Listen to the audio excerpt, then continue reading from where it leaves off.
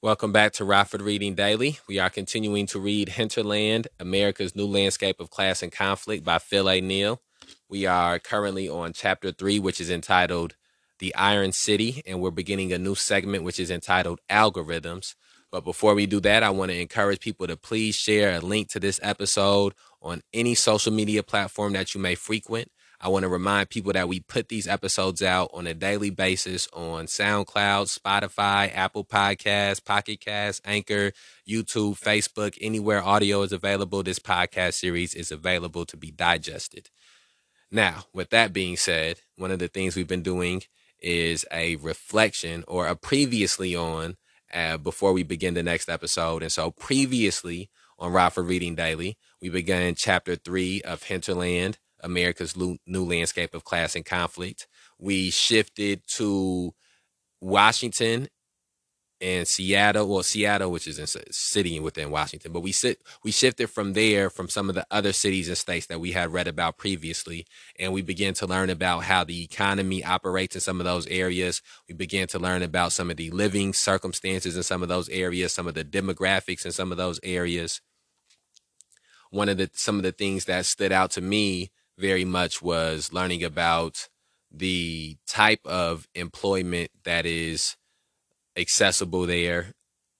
Some of the other things that stood out to me as well was learning about how the inversion of living situations, I'm used to hearing the term suburbs and instantly applying that to thinking of white people or thinking of people of more affluence and more money. And Phil A. Neal was explaining to us how in some of these mega cities that has been inverted, and now the urbanites or the people with the that you would sort of have associated with living in the suburbs are now living within these cities, within these mega cities, and other people are being pushed out to the peripheries of these cities and moving into these post-war suburbs that exist, and how poverty is beginning to accumulate in those areas as opposed into the inner cities as gentrification takes place, and as new modes of the new modes of the economy sort of take place. Uh, so let's dive in to chapter 3. This next segment is entitled Algorithms. Located in the attic at the top of the King County Courthouse in downtown Seattle, one consolation offered by the work release unit was the view. From our dorm, we had panoramic windows with bars to prevent suicide, opening onto the southern stretch of the city, including the stadiums, the port, and the Soto industrial area. The natural sightline of the glacial valley ensured that on clear days you could see all the way down the stretch of railroads, factories, and warehouses to where the planes descended onto Boeing Field, the region's primary freight airport. The landscape is one of catastrophes layered atop one another. As you travel south, the people get poorer, the work gets harder, the air, soil, and water get dirtier, and everything begins to feel far more faceless. People are atomized into old housing complexes and decaying post-war single-family homes scattered between vast, almost incomprehensible infrastructures designed not for human habitation, but instead for the efficient circulation of goods. There is no communal space. Instead, there are only small, exploded cores of retail and leisure where human interaction is reduced to the buying and selling of things. But this doesn't really become apparent until day-to-day life begins to break you down. But this doesn't really become apparent until day-to-day life begins to break down. In work release, technically in, quote, alternative to confinement, end quote, you're allowed to leave the building if you have a job or school to attend, so long as you can have all your time outside accounted for by supervisors. If you have unaccounted for time, you're sent back to the county jail. If you're late, you are sent back to county. If you're caught doing things other than working or looking for work, you're sent back to county. Your work, quote, privileges, end quote, can be revoked by your caseworker at any time, so there's always a chance that you simply won't be able to make it out and may lose your job for it. Some employers actually preferred these terms, since it meant that their workers had little leeway to agitate for higher wages or workplace protections. Several of the recycling centers in Soto recruited from the work release unit directly, hiring the prisoners to sort the unwashed and often dangerous recyclables. Though ostensibly run by the resident caseworkers, the entire system was actually dependent on an underlying software system. It was this software system that had the ultimate authority, since it was the reference used by the guards to let you out to work or to record when you should be back. There were stories, of course. Sometimes the caseworker had input the data incorrectly and you weren't allowed out for the day. Even worse was if they had input the wrong return time, meaning that people would be sent back to county upon their return and may be charged with a felony for, quote, escaping, end quote, simply because the computer system said they should have been back hours before and the caseworkers had left for the weekend. Those who had been living in the unit for the longest told stories about people who'd been sent to county on a computer error and ended up serving the rest of their sentence there and losing their jobs, since the caseworker took 3 weeks to receive and process their complaint. One day, the entire system simply crashed. No one could be let out because when the software rebooted, all the data had been erased. The, quote, alternative, end quote, to confinement became a little less alternative, as over 100 prisoner workers were stuck inside dorms that weren't really designed for full capacity. The caseworkers called people up one by one to re-input the schedules, which had to be confirmed again each time with everybody's supervisors at work. The crash happened on a Thursday, and many of us didn't have our schedules input again until the following Monday. The worst thing wasn't really the wages lost or being stuck inside. It was just that the entire illusion had collapsed for a moment, and when it did, the other, ancillary illusions also briefly flickered off. It wasn't that we had to reckon with the fact that we were imprisoned, but instead with the fact that work wasn't really an escape. We sat around playing hearts and talking about what we used to do before we were in and what we would do when we were out, even though we knew the reality was that we had done and would be doing much the same thing, only more alone. When things break, it only shows that everything is already broken. The industrial stretch beyond the window was not freedom in any real sense of the word. It was just a long catastrophe abutted by neighborhoods filled with people fleeing other catastrophes, some rapid, some excruciatingly slow. We moved from one to the other, convincing ourselves that we have somehow escaped. Workers come down from the jails and housing complexes to staff the recycling centers or the vast, alien warehouses where their every action will be guided by the incomprehensible command of some software system compiling stock for just-in-time delivery. Those warehouses themselves built in glacier-cut valleys, now a floodplain for polluted rivers eroding down into lahar deposits, strata left from the last volcanic eruption, when Rainier had spewed out rolling clouds of magma-infused mud and scalding vapor, incinerating the lowlands in a hurricane of ash. It's the same land where the squatter settlements have been built in the Great Depression, before the Navy burned them to the ground. Economic catastrophe layered on natural disaster, and now natural disaster dictated by economic demand. But when things break, we are also given a chance to forge something communal out of the ruins. After several of us got out, we met up a few times at the casino. Playing cards now had a certain comfort to it, and the urge to gamble was almost irresistible after having every modicum of our lives governed in so much detail by inscrutable algorithms. The casino was in Tukwila, a squat, glowing building on a triangle of land sitting between the railroad, the highway, and Boeing Field. Outside, semi-trucks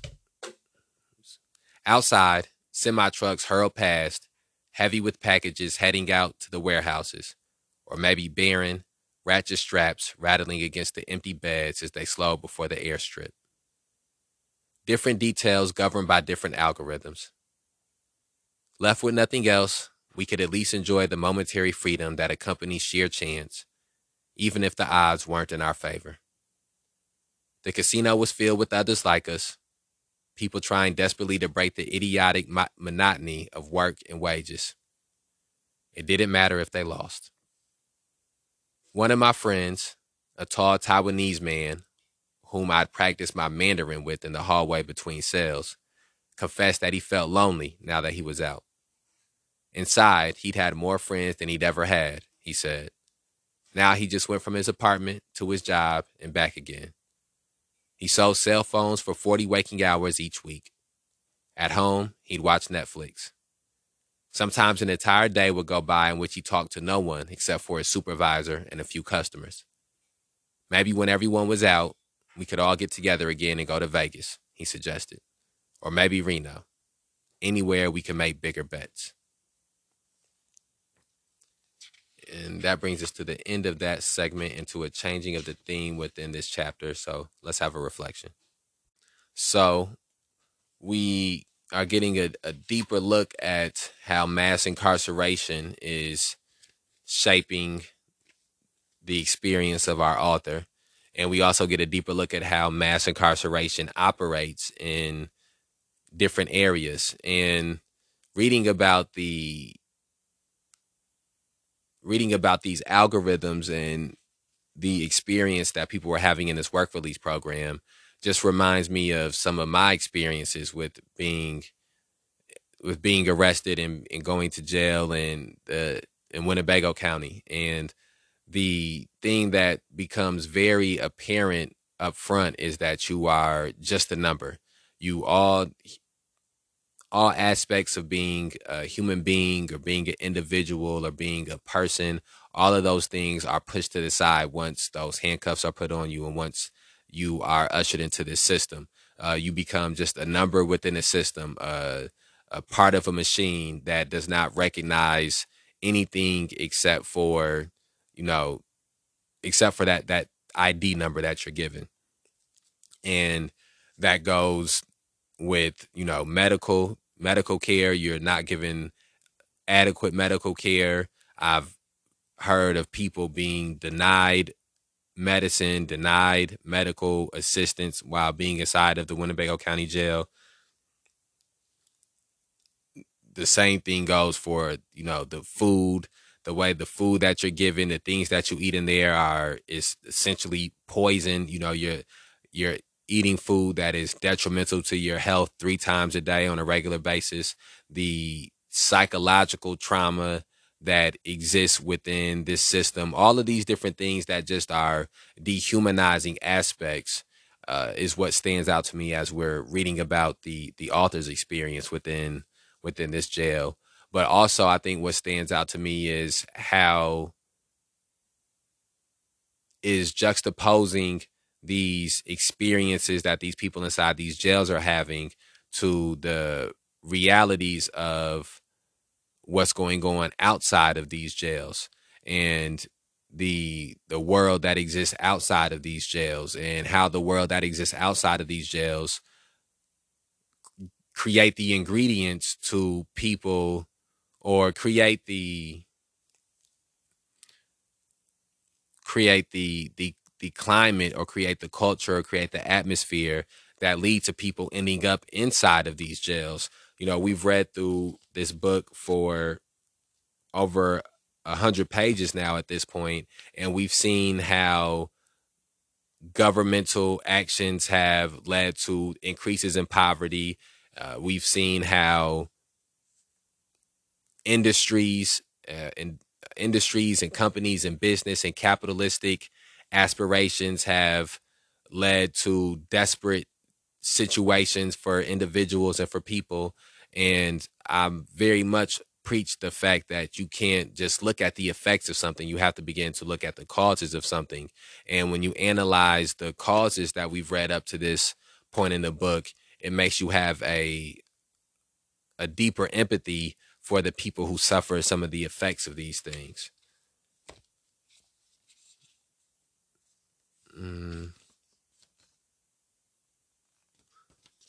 Okay, so let's dive back into Hinterland, and let's pick up with this new section, which is entitled Inversion.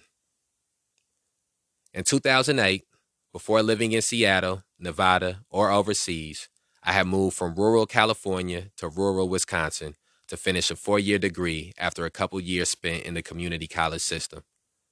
I studied something frivolous on a low-income scholarship, worked the night audit at a local Super 8 motel, and traveled around the ruins of the rural Midwest in my time off.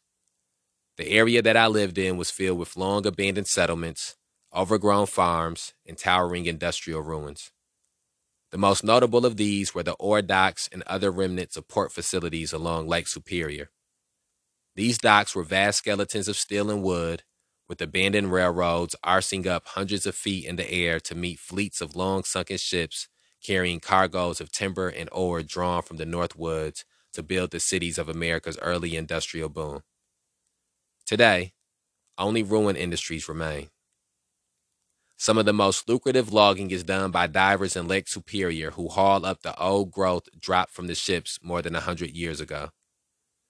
Small-scale farmers cut out new market niches with organic crops and dairy products, imagining a, quote, green future, end quote, despite low productivity and high prices.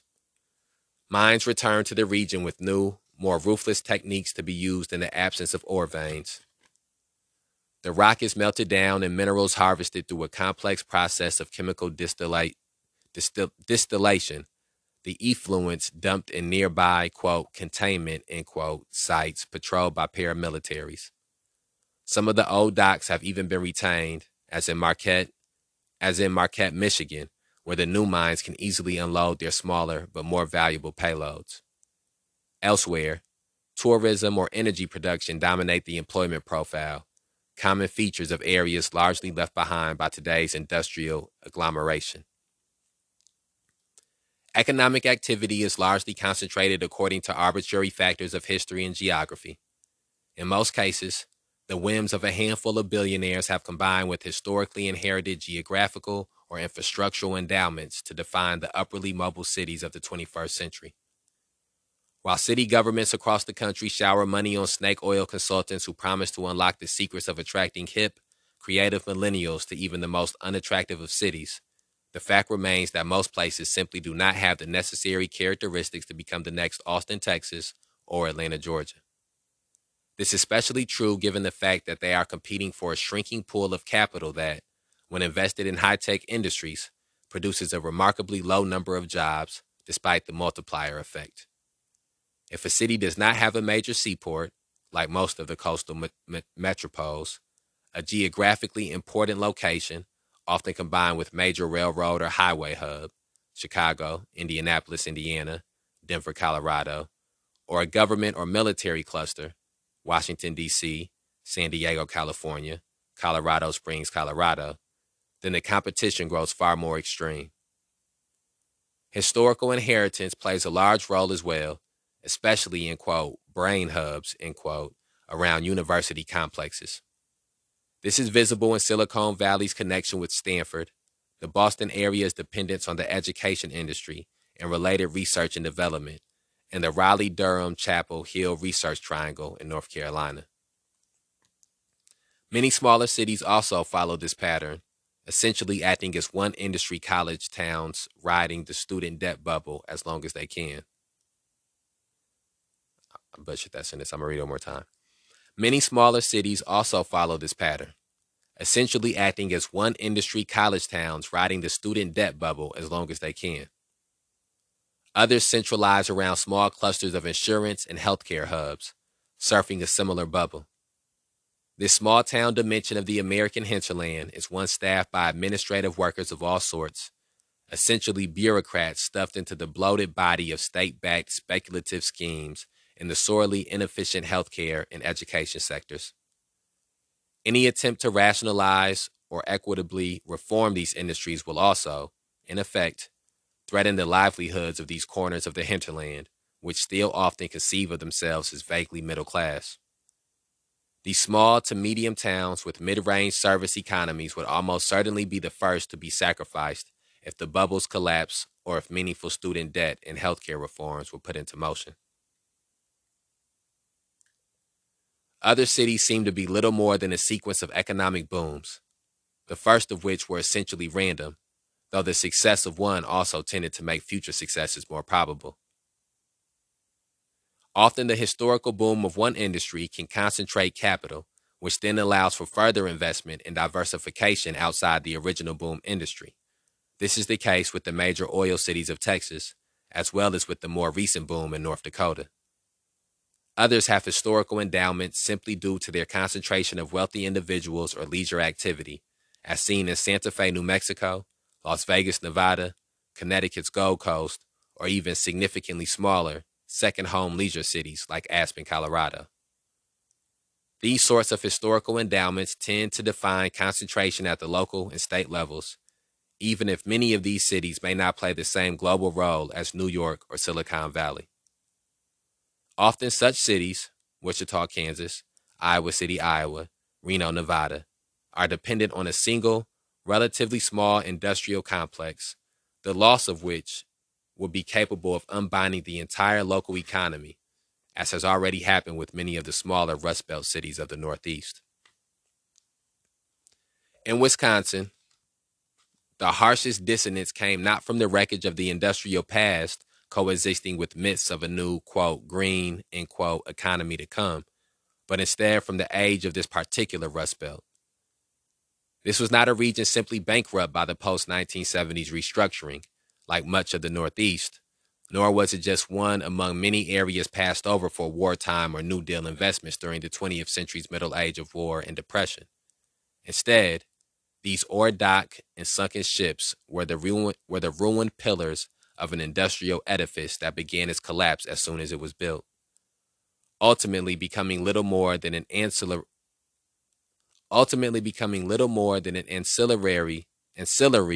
to greater cities along the southern stretches of the Great Lakes.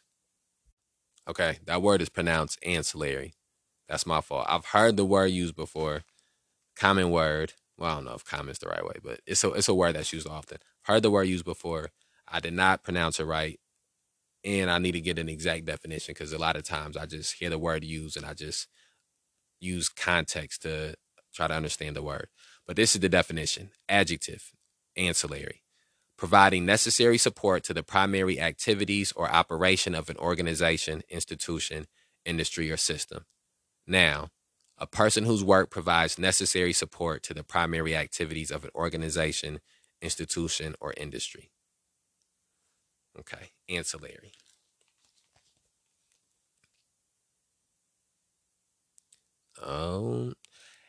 It was not just a Rust Belt then, but a single ghost-like megacity that had never taken form.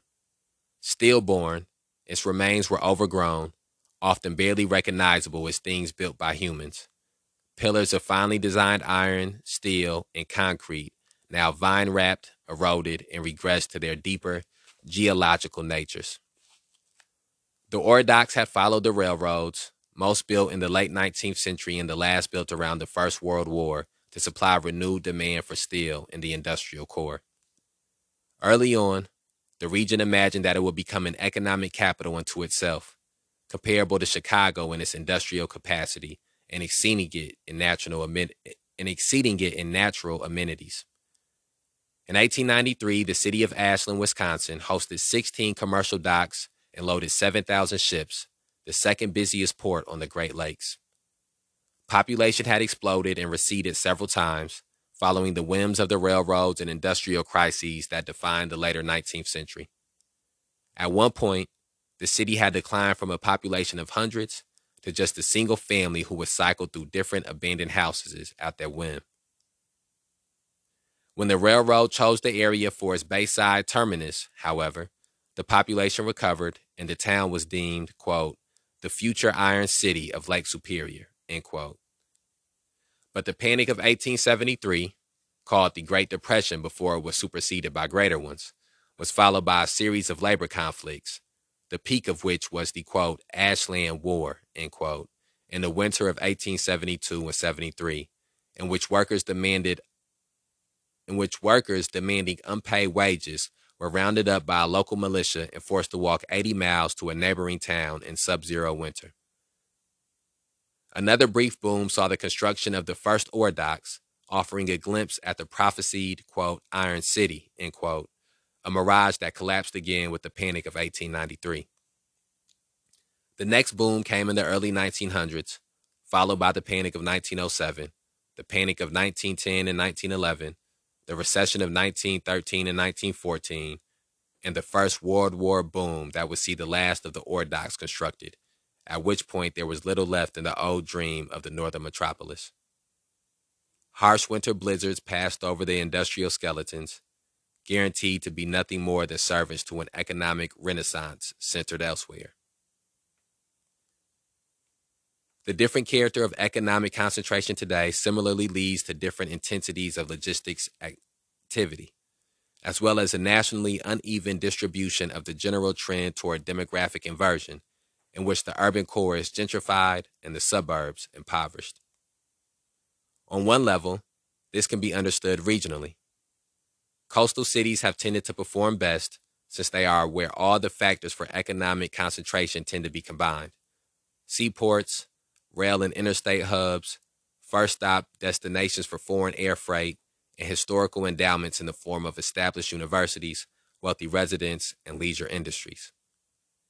The global character of the post-1970s economic restructuring has tended to benefit those cities that are best connected to international circuits for capital and commodities, while depriving those that are landlocked. Even where manufacturing had been an economic base for such coastal cities, its destruction has largely been complemented by an influx of new industries. These are the cities pointed to as the unparalleled success stories of the, quote, information economy, end quote, which others attempt in vain to emulate.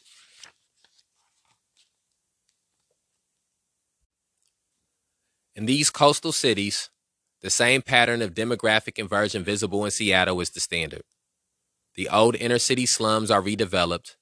Many of the original residents leave as an influx of wealthier, whiter residents drive simultaneous booms in private development and public investment in things like streetcars, light rail systems, bike lanes, and public parks.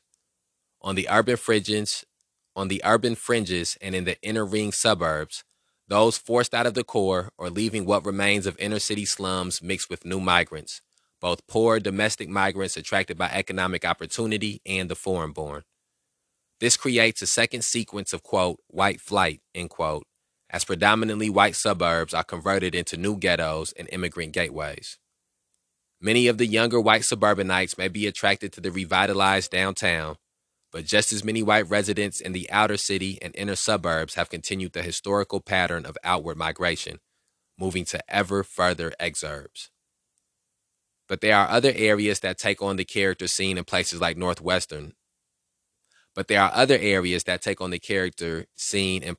northern Wisconsin, once imagined to be a great industrial complex, now reduced to an essentially rural existence, defined by the characteristics observed in other parts of the far hinterland.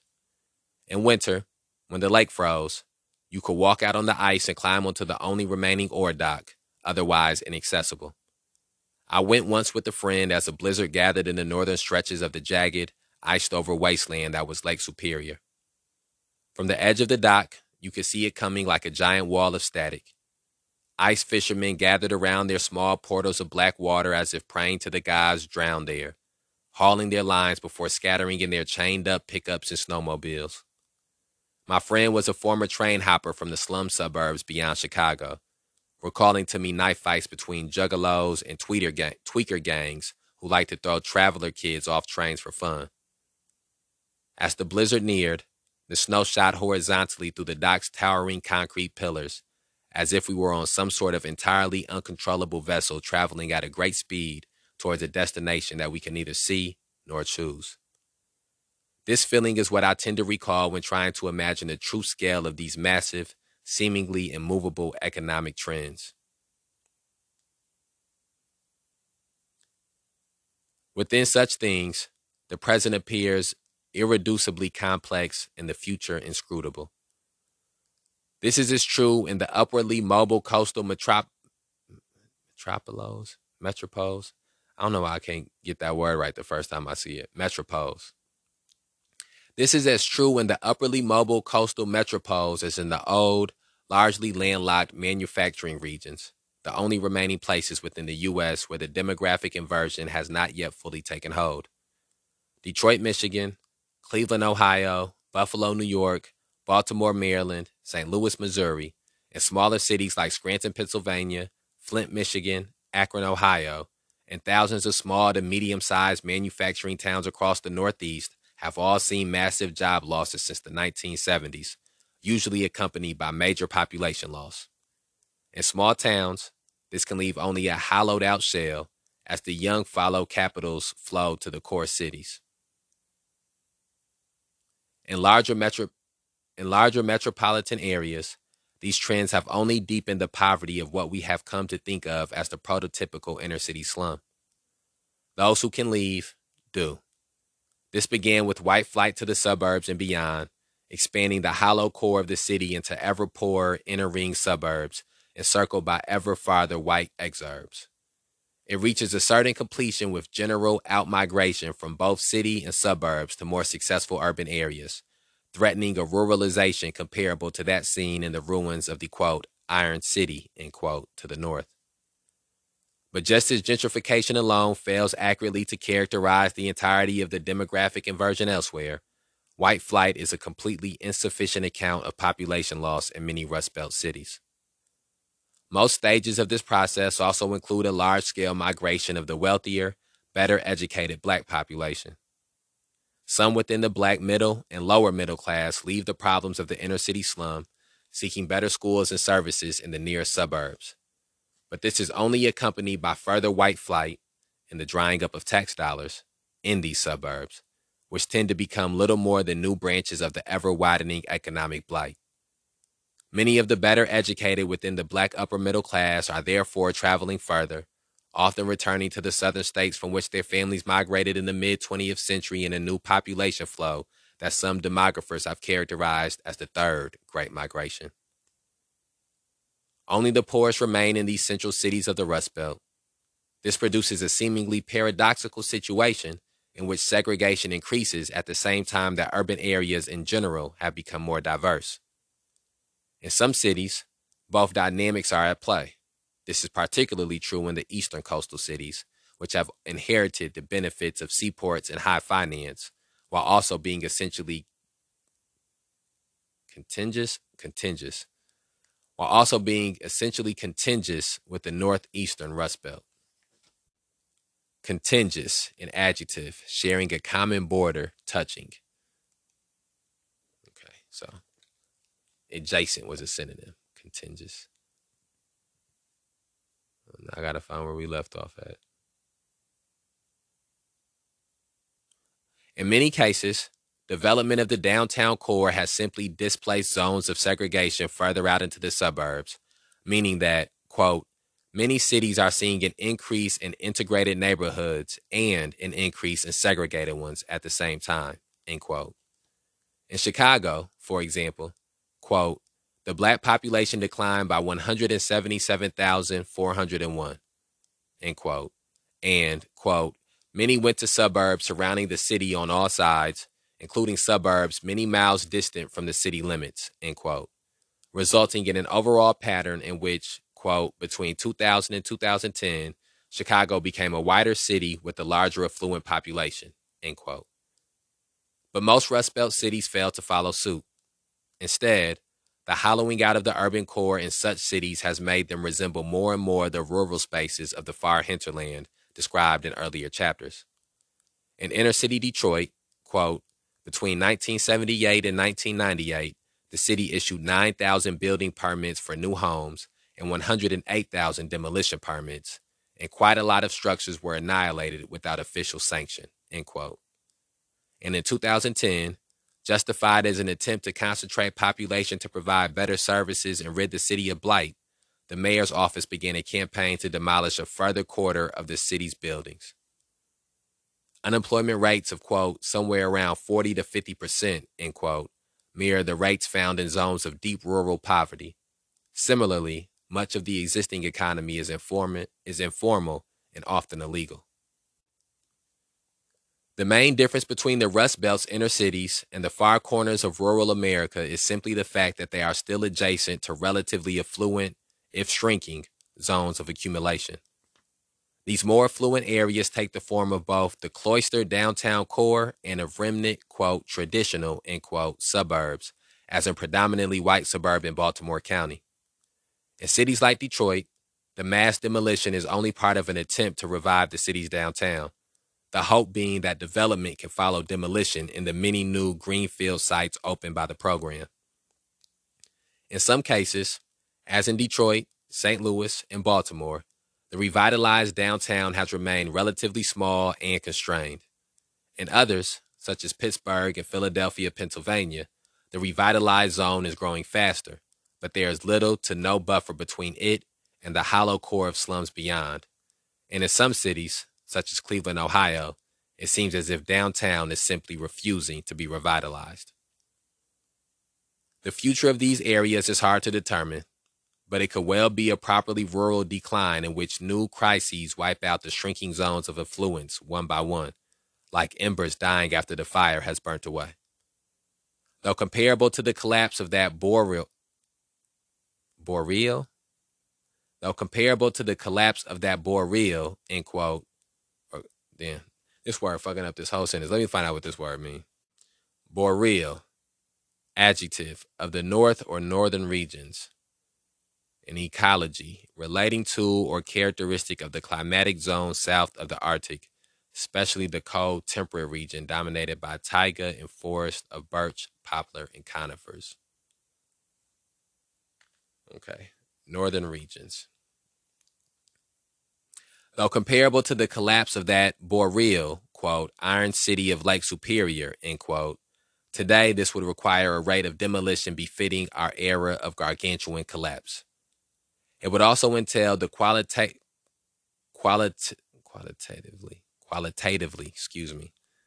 It would also entail the qualitatively different processes of converting the properly urban into the rural, rather than a process in which a zone of rural subsistence fails to grow beyond the limits of a few medium-sized cities and small towns, despite population booms and high expectations.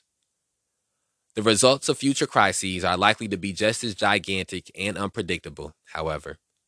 In Wisconsin, loud diesel Dodge trucks could often be seen roaring from one fishing hole to the next, all while flying their large Confederate flags within spitting distance of a lake that bordered Canada. Another friend who spent time in the local juvenile jail system for robbing a Taco John's told stories about how one prison guard with swastika tattoos would greet new Ojibwe inmates with initiatory beatings just to make the hierarchy clear. Ojibwe. Ojibwe, excuse me, Ojibwe. And this is a tribe, an indigenous tribe. At the same time, any nascent left wing was lost in a million minor subsistence projects centered on a network of anarchist-ish organic farms and indigenous heritage groups. Another friend, that same train hopper from the logistic cities of Chicago, had moved up to the area after hearing stories about how a particular sect of Maidenwini had gotten into gunfights with the FBI back in the 1970s. Midwin. Okay, so that is pronounced Midwin, another tribe. He had hoped that some of that momentum remained, only to find that those who weren't dead had mostly retired into NGOs, herding hopeful Teach for America white kids on and off the res. And that brings us to the end of that segment and the changing of the theme within this chapter. So we're going to wrap this episode up. We're almost at 40 minutes, so this was a longer episode. And what stands out to me is reading about some of these Rust Belt realities. And as we are in the Rust Belt, Rockford, Illinois, and some of the things that were pointed out here definitely hit home. The concept of the gentrification of the inner city of the downtowns. They talked about trying to revitalize downtowns. That's something that we see happening here in Rockford heavily. That's something that is a prevalent theme in the politics of this city right now. We read about how other cities are trying that same idea, and which cities are having success with it and which cities aren't having success with it.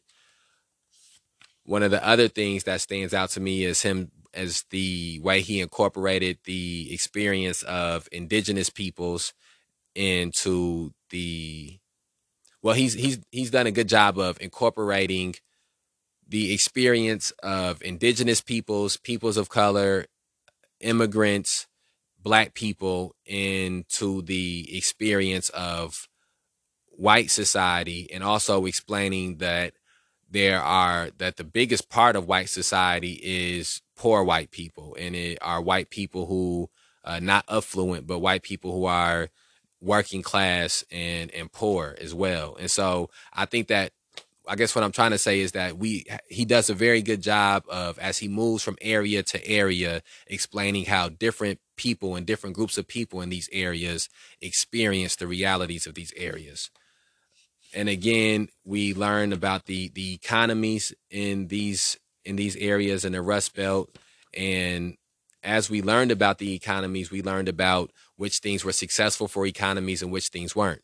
Some of the things that stand out to me from this segment as well is why some areas or why certain cities are successful and why other ones aren't, and the importance of not being landlocked, and how being landlocked can make it so that an area is not able to have some of the booms that they're trying to get, as opposed to a place that is connected to waters, or connected to, or has connected to waters, or have it's a close proximity to getting to other countries or neighboring areas. And I guess really I'm saying water, that's something that I've learned throughout these last 2 years, is the importance that being near a body of water can have for the economy of a place. A lot of wars very early on were fought because an area was near bodies of water. Okay, let's go ahead and wrap this episode up, and we will be back tomorrow with another episode of Rafa Reading Daily, as we continue to dive deeper and deeper into Hinterland, America's New Landscape of Class and Conflict by Phil A. Neal. And I will holler at you in 24 hours.